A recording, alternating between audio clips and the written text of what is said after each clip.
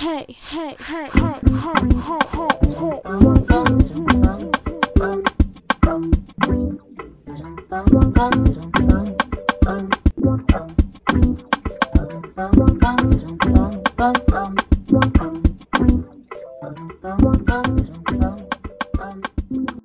back, everybody, to another episode of Mindful Grooving. I am 0.5 of your host, Brittany Harlan.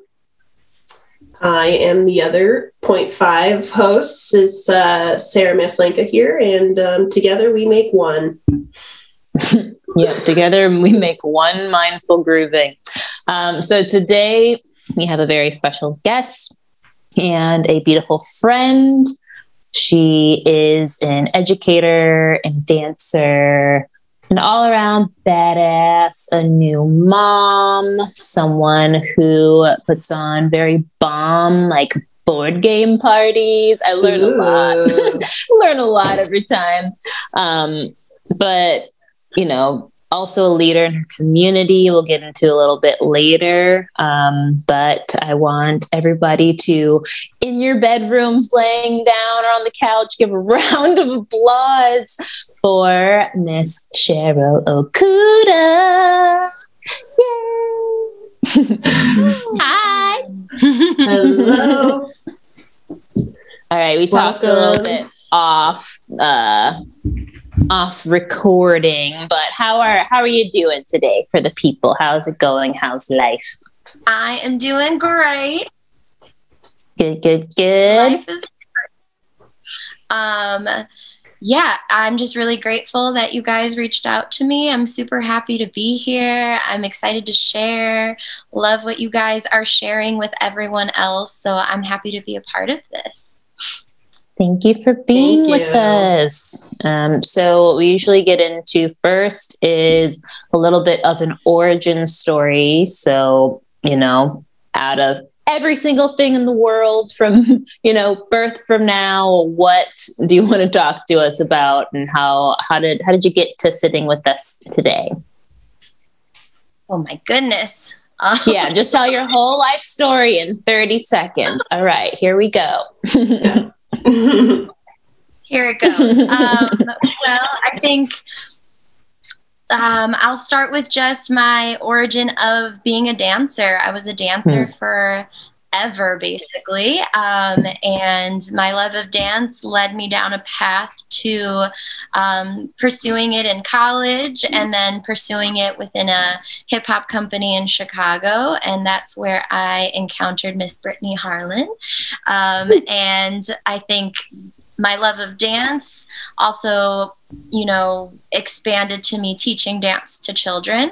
So that connection made me realize I wanted to be an educator as a career. So instead of pursuing the dance life and pursuing a professional dance career, I switched gears and decided I'd become a preschool teacher instead. So through my secondary education and all the professional development that I've, been gravitating towards over my, career, social emotional development with children and how it relates to art, specifically dance and music. That's sort of my groove. That's my jam. That's what I like to really spread to anyone who will listen. Thanks, guys. And, I guess that's sort of a very short, precise way of coming to this show. So here I am. Beautiful. Thank you so much. Not to jump right into social emotional learning, but also to jump right into social emotional learning. Did you get any form of this when you were in, primary school? When you're coming up, what was your take on what you got as far as social emotional learning? Practically non-existent because I went Catholic school. Catholic. Okay, you went to Catholic school. Yeah. I'm shocked. There's no social emotional learning. Yeah. Well, yeah. I did not go to Catholic school, and I did not have any social emotional learning in public school either. So yeah, it was a trend of our time. But let's back it up. since it is self-explanatory, social emotional learning, but Cheryl, do you want to expand for the people about what it actually means in a teaching context? Absolutely. So for people that maybe this is the first time they're hearing these terms, there's sort of an academic side, obviously, to education, which is where I would classify, letters, numbers, all of your subjects. And then there is social emotional learning, which is more focused on emotions, problem solving, empathy, identity. There's sort of all these subtopics that really actually, are way more important to focus on throughout your entire life. And then what we do as educators is promote, obviously, a positive sense of self, but through doing that and with an age-appropriate mindset, you are building skills for children to be able to exist in the world without causing havoc within their lives. Havoc is the word. Yeah, it's like I'm a woman of a certain age on Instagram from time to time. So of course there's all this like they're feeding me like, how do I know what they're a narcissist? I'm like, oh, well, okay. If according to Instagram, every single person on this earth is a narcissist. But one of the things that kind of go over into the actual research behind like what the personality disorder or whatever you want to call it is that they don't have a sense of self. And so it's not this person like beating on their chest, kicking down a door and saying like, I'm the shit. They're saying like, I don't even know who I am if I don't have this external thing, that external thing, that external thing. And, it would be super wonderful if we could learn in preschool, in first and second grade. It's like, no, you're the thing. You're the thing. It's it is your world. And we're all like, you got to like, in whatever way you're going to say it, or whatever way you're going to deliver it. But it's like, yeah, this sense of self thing, this self-awareness thing. I'm ready for it to become mainstream, Cheryl. How do we do it? How do we do some social emotional learning for the adults? Yes. Do you know? Well, I think what's really important for people to understand too is exactly kind of what you were bringing up.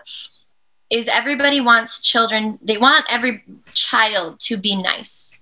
They want them to be kind. They want them to treat everyone, with respect, especially, when you think of current events. And I always have parents and adults wondering, well, how do I get my child through these times? And no matter what, they have to feel good within their own self and their own idea of who they are. And just because they're 2 or 3 or, 8 or 9 does not mean they cannot do that. So I think fundamentally at the root of social emotional learning is children being, comfortable with themselves, having a strong sense of self, and also having adults around them that believe they are capable of that at a young age. So that's sort of like the foundation that I think a lot of people miss, because when they hear those words social and emotional, they think friendships and, managing their tantrums. And while yes, that can be a byproduct of the, intentions we have as educators, it should not be the focus. It's got to be about self. And, even in our generation, we're talking about our own self-care as adults. Imagine a generation where that was already instilled at a young age. Yeah, absolutely. Yeah. That sounds, could you imagine being in that generation and everybody had that internal awareness already kind of instilled in them as kids? Right. But with the teaching part of it, like, because we're adults and we plan to engage with children, whether they're our family or if we go back into education or whatever it is. But, as teachers, just as adults around small people, there's this automatic urge to be like, let's hurry up over here and like, let's get you here. And it's like, how do we instill autonomy in people that we that we are fully responsible for their lives. And it's like, we do have to, like, at the end of the day, make a decision on their behalf. Yeah. I also think too, with almost like that idea of rushing, right? You know, there's this also idea that adults are rushing children to be more convenient for adults that are around them. Yeah. So we're rushing this process for children, but we're also rushing them towards sort of an end game that's for the adults' convenience. Yes. That's like funny. Emotions, so I don't hear you in a grocery store freaking out. Yeah. Like, yeah. You know, as a dog mom, I feel like I see this a lot too with other dog owners just trying to make their experience way more convenient. So I like that. I mean, that's significant. Yeah, it's all to our convenience so that they can be, I don't know, I want to find another word for neutralized, but it's like making them behave a certain way, Cheryl, when they are in public and whatnot. Yeah. You got me together because, like, even the way that I was framing the question, it's like there has to, whenever I'm concerned or thinking about how to do the teaching thing right, it always comes from a place of like, it's my, I don't know, like what I say is the end. And it's like, it always comes back to that, the patterns of how we were instructed and how we were brought up, where it's like, you do it because they said to do it. And it's like, oh, that's not going to work all the time. Yeah.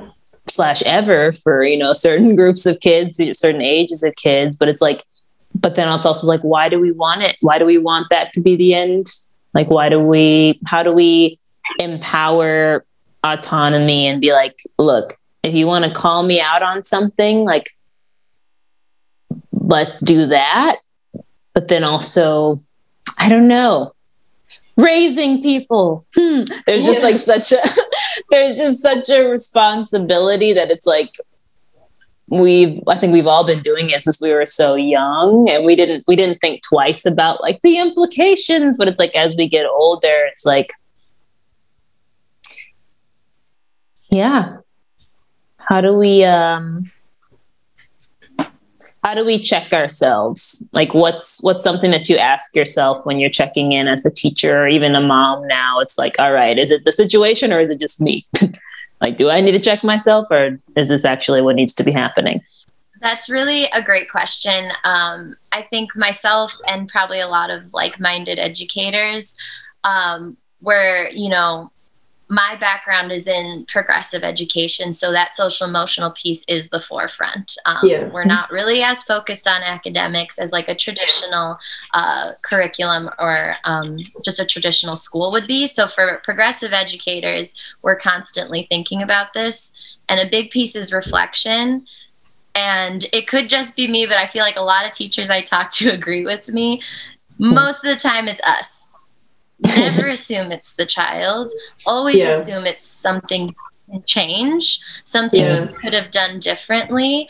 And 9 times out of 10, you'll find a way to either repair some situation, connect better with a child, or improve an interaction.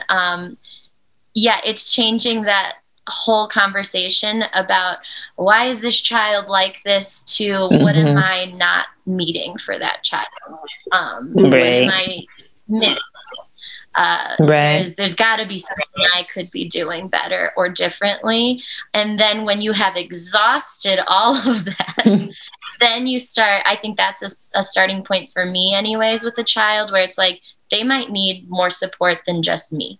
Yeah. There's probably something else they need that I am not either qualified for, or something beyond just the teacher. But still, it's not their fault. It's they need something different.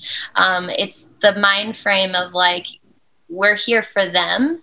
They don't need to be doing something just because of me. Like, I have to find the way to get to connect with them. Yeah. So as progressive educators, people who are aspiring to be, but say that they are often placed in a very oppressive all around system of education. What's been your framework to kind of push the needle or to question further and further out the systems that you're participating in? My goodness. You know, which brings us to Okuda. It's hard. I've worked in a few different settings. So I've been in various degrees of feeling supported or not supported as an educator. And I don't know that this is the best piece of advice, but I just do what I think is right. Even if that means disagreeing with what's established already in the school. Kind of a rule breaker. And your students love you for it. Your students love you for it. I seen it. And I guess just to give more context, are you going into schools as like a teaching artist doing a residency, or is this like, Cheryl's she's a main teacher. She's taught dance class all damn day. She's in there. Okay, so you're part of the school. Yeah, because with teaching artists, you can get away with so much more of like, why do we have to do that? Like, I don't have to answer to you beyond 10 weeks from now. And it's kind of like that energy even, or it might be, not as, involved because they don't know who their principals or main teachers, or they don't have a roster of parent numbers. But, so you have that more of that traditional relationship as your classroom. You have that roster. You have I don't know if you grade your students or not, but you're in that quote unquote traditional context of a classroom. Yeah, it's yes, and there are like assessments that you do, and sometimes you don't agree with those either. I think to enter education now, especially with how absolutely difficult of a field it has become for so many reasons, especially for progressive educators, I commend anyone that is, still pursuing this to this day, because I think it was even so different when I began about 7-8 years ago teaching. And in that short frame of time, it seems short, but it's also so much has happened. You have to have already going in a very strong sense of integrity. Yeah, absolutely.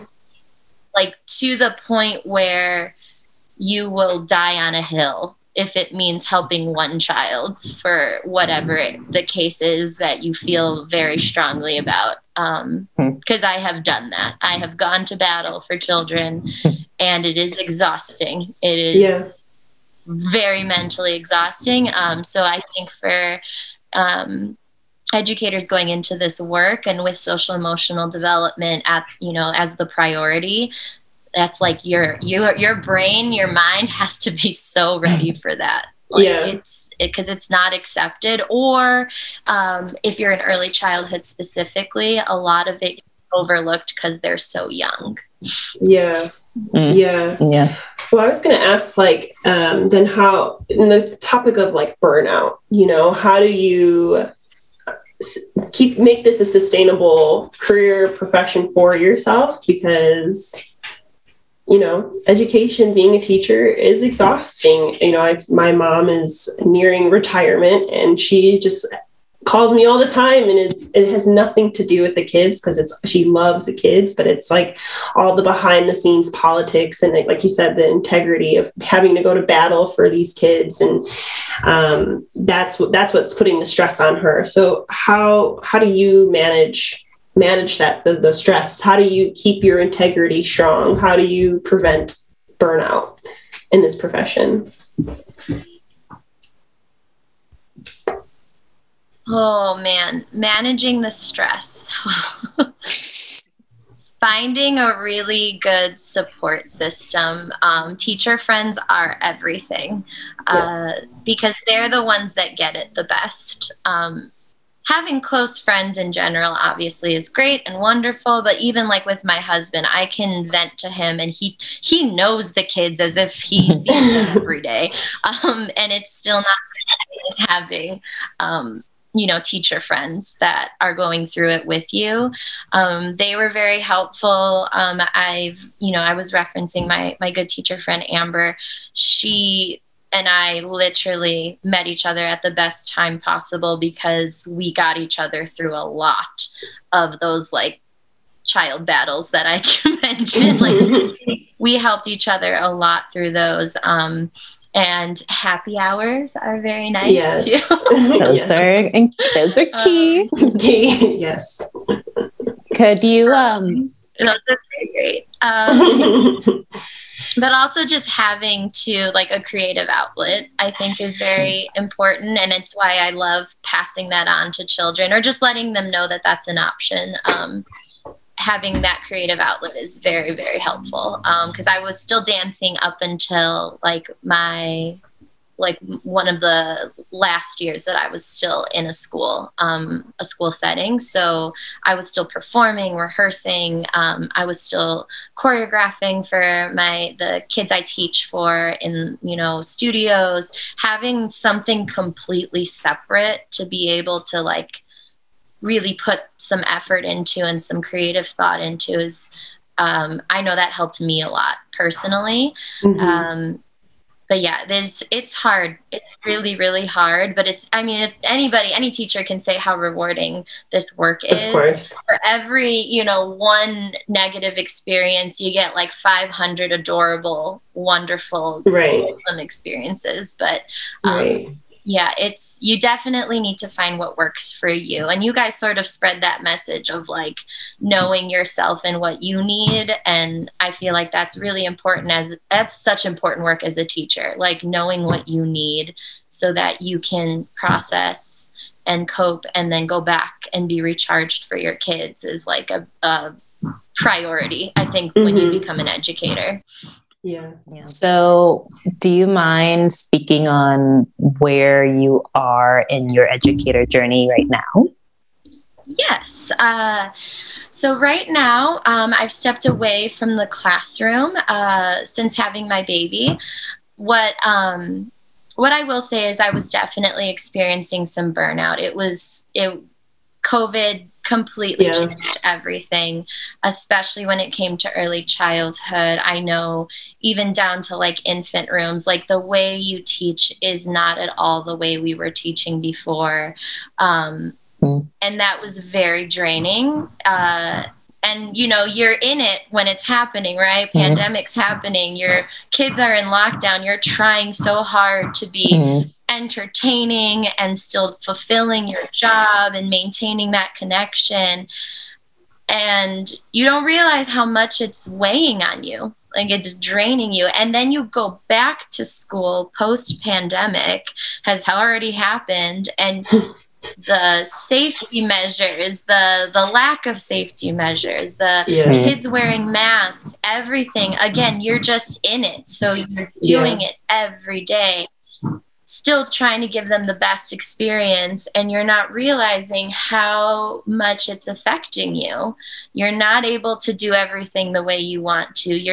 You're still having to meet expectations that I don't know if I'm going to be able to do that. Right. Yeah. You're just trying to hold it down in general. And then here they come with whatever else. Yeah. Yeah.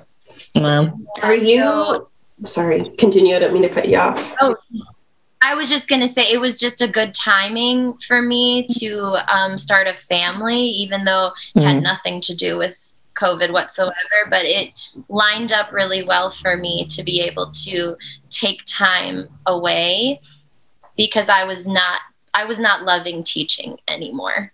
It just, that's sort of where, to come back to your question, that's sort of where I am, is rekindling my love for teaching again because I really do not like it anymore. And I don't think anyone should feel guilty if they don't like what they're doing. No. Even if it's something you really feel a strong calling to, like, you know, I feel like just taking the time away that you need when you need it so that you don't completely leave it and hate it forever. Like, yes, absolutely. I know I'm meant to be a teacher, but I needed to not absolutely for a minute.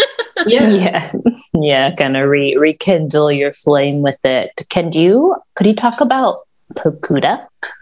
I would love to.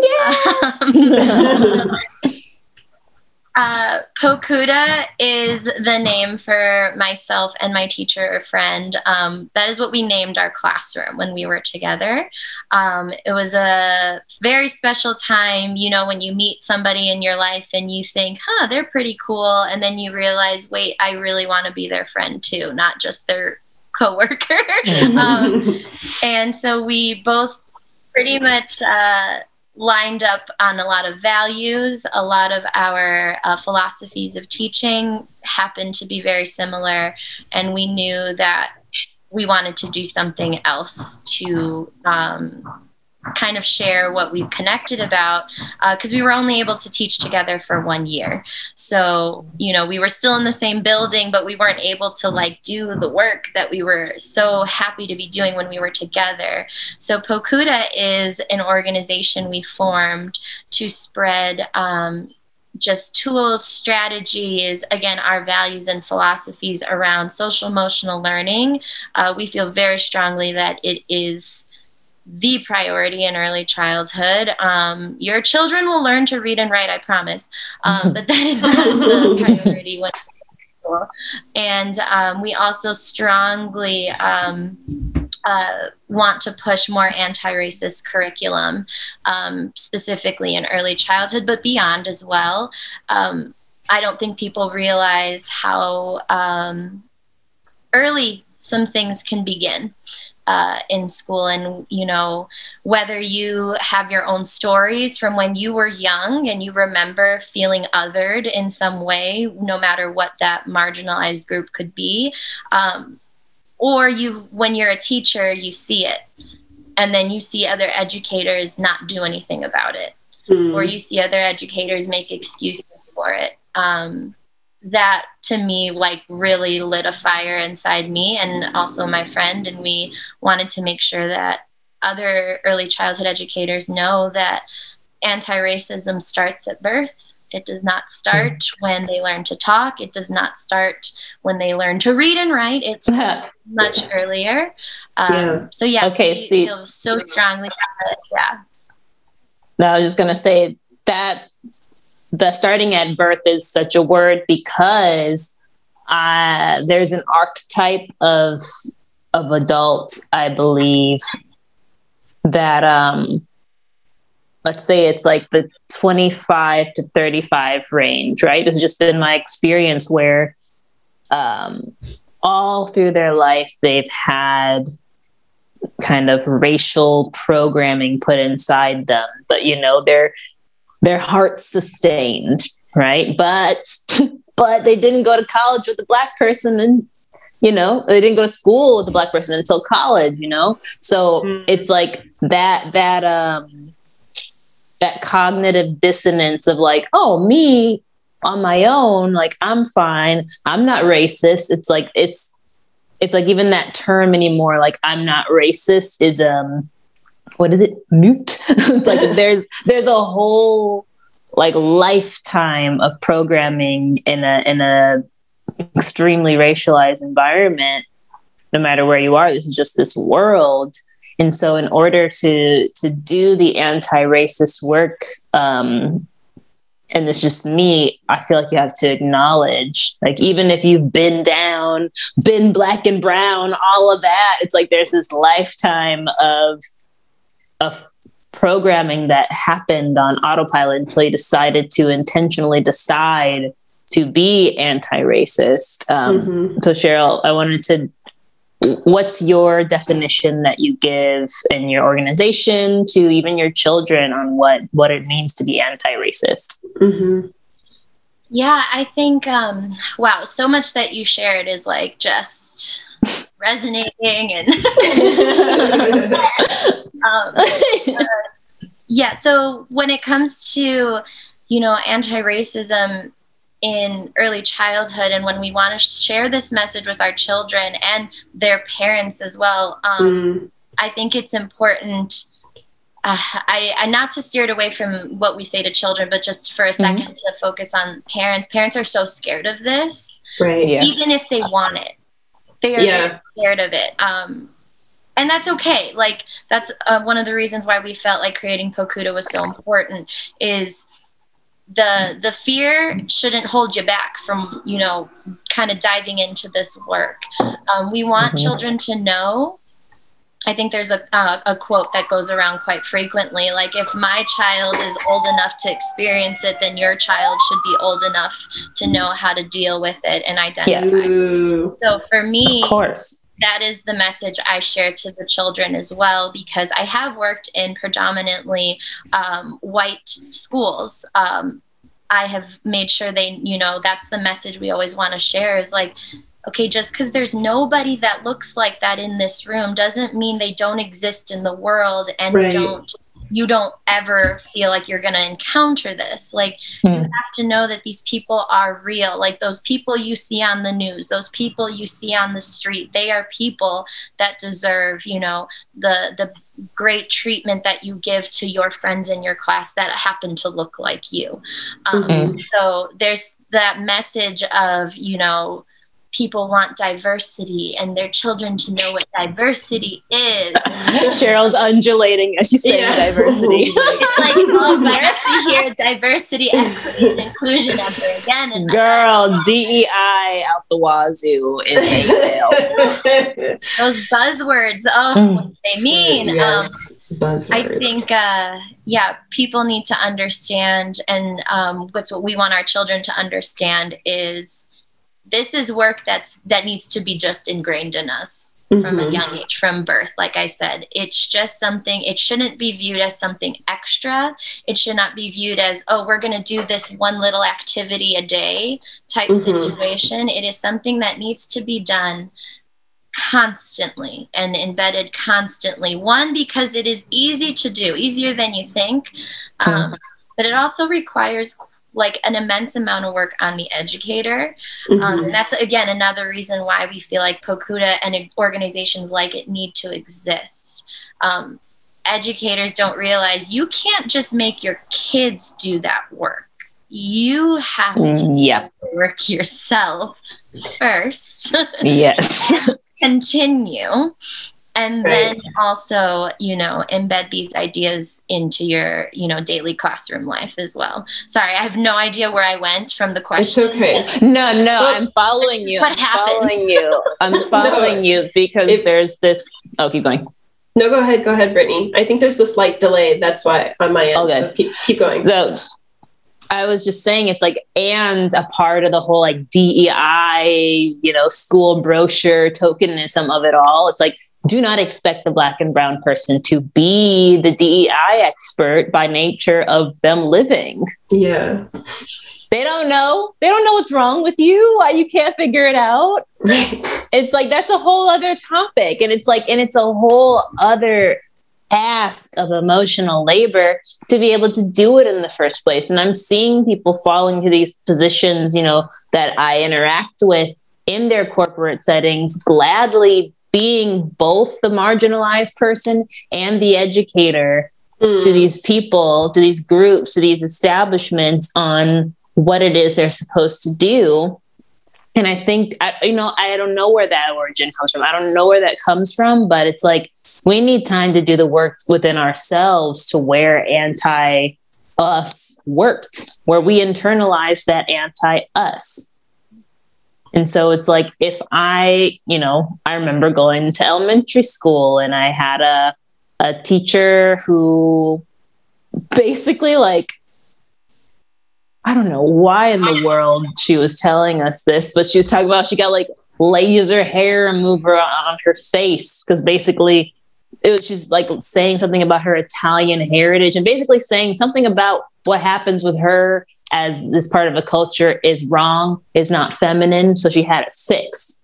And it's like, I ain't Italian, but I imagine little Italian girls internalize that, you know? And it's like, we have to be given the time to work on ourselves as we're entering these spaces, especially as spaces with children. And it's like, I wonder if that's even being factored in, you know? I think there's so much like consultant is also a buzz name, you know? It's like we need a DI, what is it? DI consultant. Yeah.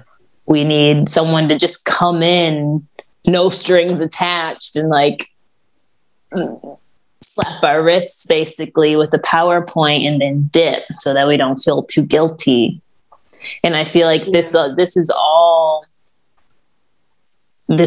is all revolving to me and tiptoeing around guilt. And so that makes guilt the center. And so I'm wondering if you have any thoughts on how to take the guilt from people who are doing the marginalizing or the history of it, how to take that guilt from the center and what to replace it with. You know what I mean? Yeah. I mean, I think your question is very relevant nowadays with, you know, people throwing around, you know, critical race theory. And I don't want to go off on that kind of a tangent. But that's sort of where that, you know, is like the guilt. We don't want our kids to feel guilty. But then it's also the other side of it where it's like, yeah, but we want our kids to fucking live, you know, every day in it. So, you know, so I think for me, when I was actively practicing, and by no means was I and am I an expert, but this is active work that you got to do for the rest of your life, right? When you decide you're going to actually address this within yourself, and then when you you know, become an educator and want to do that as well, it's just going to be constant. So there's no end goal here with this. But I think for me, and then also for my partner in Okuda, we really do focus on identity.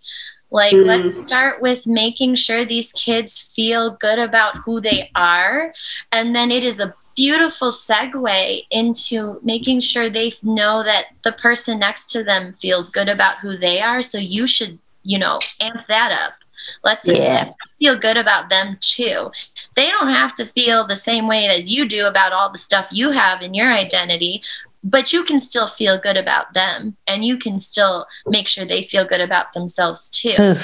Let's workshop that for the adults, shall we? How do we approach each other when on the off chance that we do not have the exact same thoughts and feelings and beliefs? It's like, what would you say is a 101? It's like, if you were maybe to teach a child this, it's like, how do you keep it going? How do you keep relating to someone who doesn't share the exact same beliefs as you? How do you keep that going? How do you sustain that relationship? Well, when I work with preschoolers, I've been primarily with preschool my whole teaching career.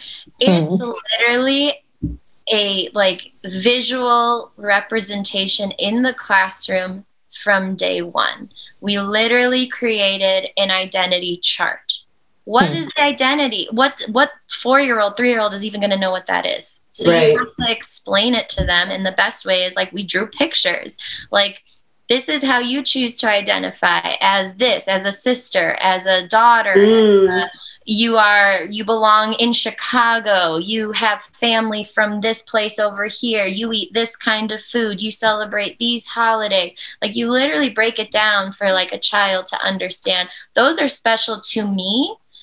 And you also separate, hey, just because most people around me also do that thing, because I've said, I primarily worked with white children. That doesn't mean that's what is everyone's identity. That is not normal, and that is not superior to anyone else. So we start embedding that literally from day one in my classroom, and then we branch into, what does empathy mean? Oh, empathy means that you care about how someone else feels about all those things we just talked about. If they're feeling bad or happy or whatever it is, you can feel that for them, and you understand what that feels like for you. And it's literally these big charts that I have in my classroom, and we constantly reference when we read a story, when you're playing a game, when you're playing make-believe in our little dramatic play area. You constantly bring it up, because that's what the work feels like when you are an adult, is you're constantly bringing stuff up. You're constantly facing stuff about yourself, whether it's comfortable or not. And you want to make sure that the kids are building these skills and this foundation of these ideas without that icky feeling that we kind of gain as adults when we're talking about it, right? Like, you want them to be really open with these ideas, so that, again, the whole goal is so that they can carry this with them through their life. So I think literally just in your face visual representation was the way to go. And it seemed to really work with the classes that I've had in the past. Dopeness. So were you going to say something, Sarah?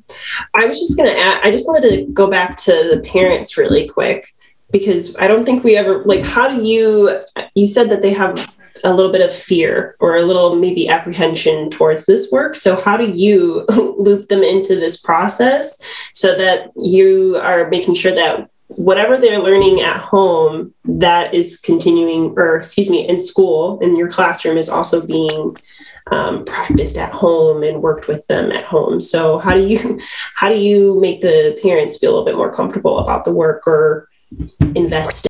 Yeah, I think I've been fortunate enough to work in sites that have some sort of required communication with parents. So whatever that is, if it's email, if it's, you hang stuff on a bulletin board, there is some form of communication direct with parents. So in my background, in my, education to become a teacher, documentation was a huge piece. And not to go too far into that, but just authentically capturing what your child is doing in school. So that's pretty much like the quick version of that. So if I can share with parents what their child is doing and why that's important and explain it to them, I always find like that's really successful to get parents either on board or to have a better understanding. If they can see, oh, my kid is playing, that only takes them so far. If I tell them, oh, your kid is playing, but they're also exploring these ideas, and then they said this, which tells me they're thinking about this. So there's a little bit more depth to what their child is doing. They can kind of carry that home. Whenever I encountered something that I felt like, ooh, if that kid goes home and tries to explain that, it might seem problematic, I would always send an email. Like, talked about this thing today. They're still, figuring out what that means. So if it comes home, here's the language that I've been using surrounding this topic, so that you can, and honestly, when you have really good relationships with your parents, even the parents that you think they don't care what you say or what you do, if you have a really open line of communication about their child, most often they will receive it. Now, if they do it at home is always maybe, we don't know. Yeah. But I think that at least the message was getting to them, it was being received. Yeah. Yeah. Yay. I love this. I feel like we're in educator therapy right now. Yeah. But so for, we've been doing them on and off when we have guests, but I think today for us, it would be great to get back into our mindful grooves. And that's when our guest of honor shares how they mindfully navigate what it is that they do, or what it is that what kind of space that they're trying to remain in. So, Cheryl, if you could share with us what your mindful groove is, and we'll just be along for the ride. Awesome. Okay. Well, for my mindful groove that I'll be sharing, this is something that I would do with the children in my classroom. So bear in mind when doing this with children, the language is going to be geared toward younger kids. I primarily worked with 3 to 5 year olds. But essentially, at the root of the activities, whatever they were, what it looks like for adults is literally the same for children, right? Like when you're in those mindfulness activities, you want to be building self-awareness, being present in the moment. So in a child's mind, in a child's body, they're being really present to understanding what they're feeling. And that then turns into a practice of identifying emotion, turns into a practice of how do I process this emotion, and then how do I express it in a healthy way. So for my mindful groove, I'll be sharing a little mindfulness activity I would do if the kids were feeling a little tense or a little, as adults would say, hyperactive. But as educators, we know that could mean a million different things for each individual child. So if you want to imagine you're, in your little preschool classroom and you turn the lights down, try to remove as much outside external stimulus as possible. And I would have the kids lay on the rug or find a place where, their bodies can be away from their neighbor. And then I would tell them, this is also something, just closing your eyes as a child is a skill in and of itself. So prior to doing a full mindfulness activity, we would have practiced knowing what to do with your body when you are about to be mindful in preschool. So that means literally practicing laying on the floor and closing your eyes. So if you're listening, I'm going to move forward with this, but know that there's a little bit of prep work if you would like to try this with your child at home or any students you have. But I would, tell them all, take a deep breath in and out. And we're going to close our eyes and we're going to try really hard to see how still we can keep our body. And then take another deep breath in and out. And if you want, you can put your hand on your tummy, and that's how you can check how deep of a breath you're taking if your hand gets really far away from you. So let's try one more with your hand on your tummy. In and out. And maybe you felt your hand move even more that time. And with your eyes closed, remember, you're going to have to remind them a few times. Notice how your feet feel. Maybe you might want to wiggle your toes a little in your shoes. And then imagine that your feet are lighting up as you wiggle them. These sort of mind-body connections are super tricky for kids, so giving them enough time to do this is going to feel uncomfortable at first, but giving them time to wiggle and then squeeze the muscles in your feet super tight, like you're holding onto that light as hard as you can, and then let them go. Your feet might feel kind of funny after this. Let's try it one more time. See if you can squeeze those muscles in your feet like that light is super bright, and then let it go. And take another deep breath in and out. And now we can try it maybe with our hands this time. Wiggle your fingers. If it's still on your tummy, maybe move your hand next to you and wiggle those fingers. They've been hard at work all day playing. Give them a little bit of a stretch. And now imagine that now your fingers are lighting up. And squeeze them as tight as you can. Squeeze them, squeeze them, squeeze them. And let them go. Ooh, my fingers feel kind of funny now. Maybe yours do too. And we'll try it once more. Squeeze those hands, squeeze those fingers as tight as you can.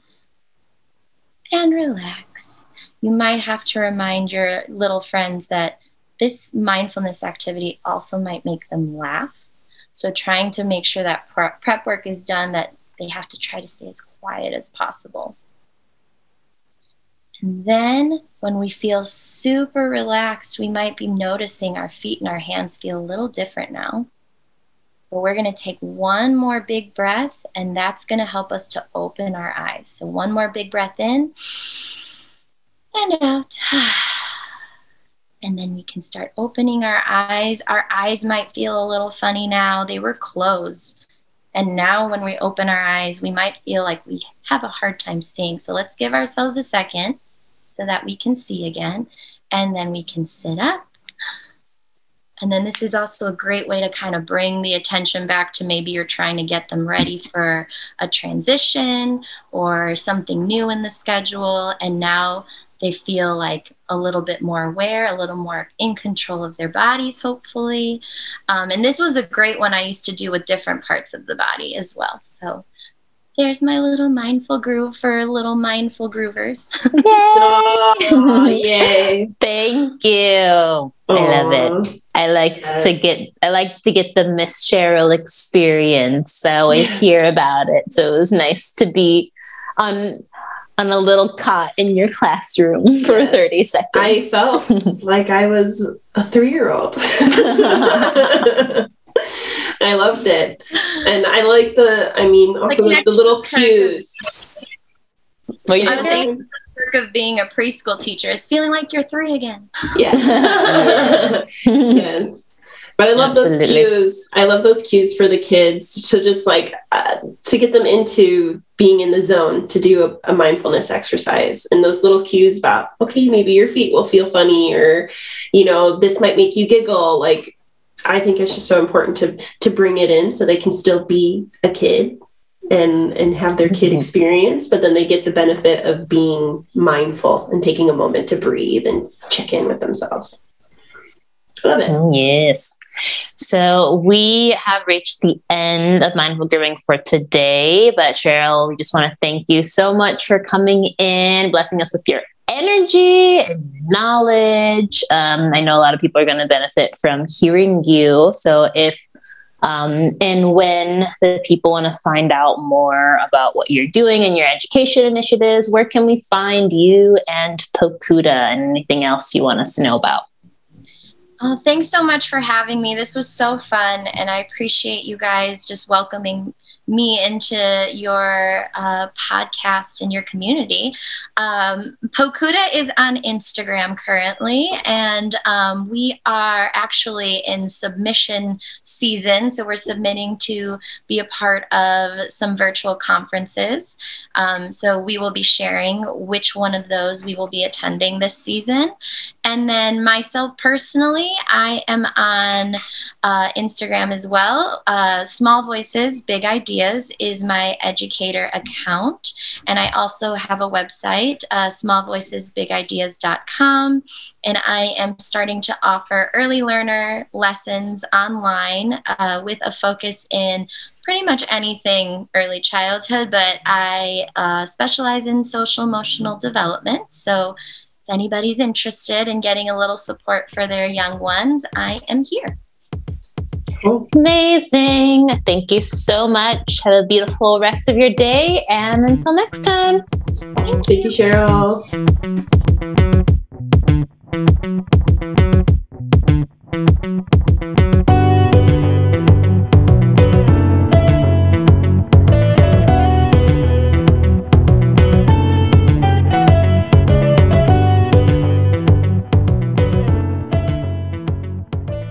Mindful Grooving is an Agun Artist Collective production hosted by Brittany Harlan and Sarah Meslinka.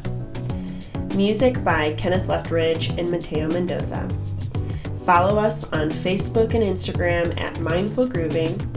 Check out the show notes to click the link and leave us a voice message. Until next time. Goodbye!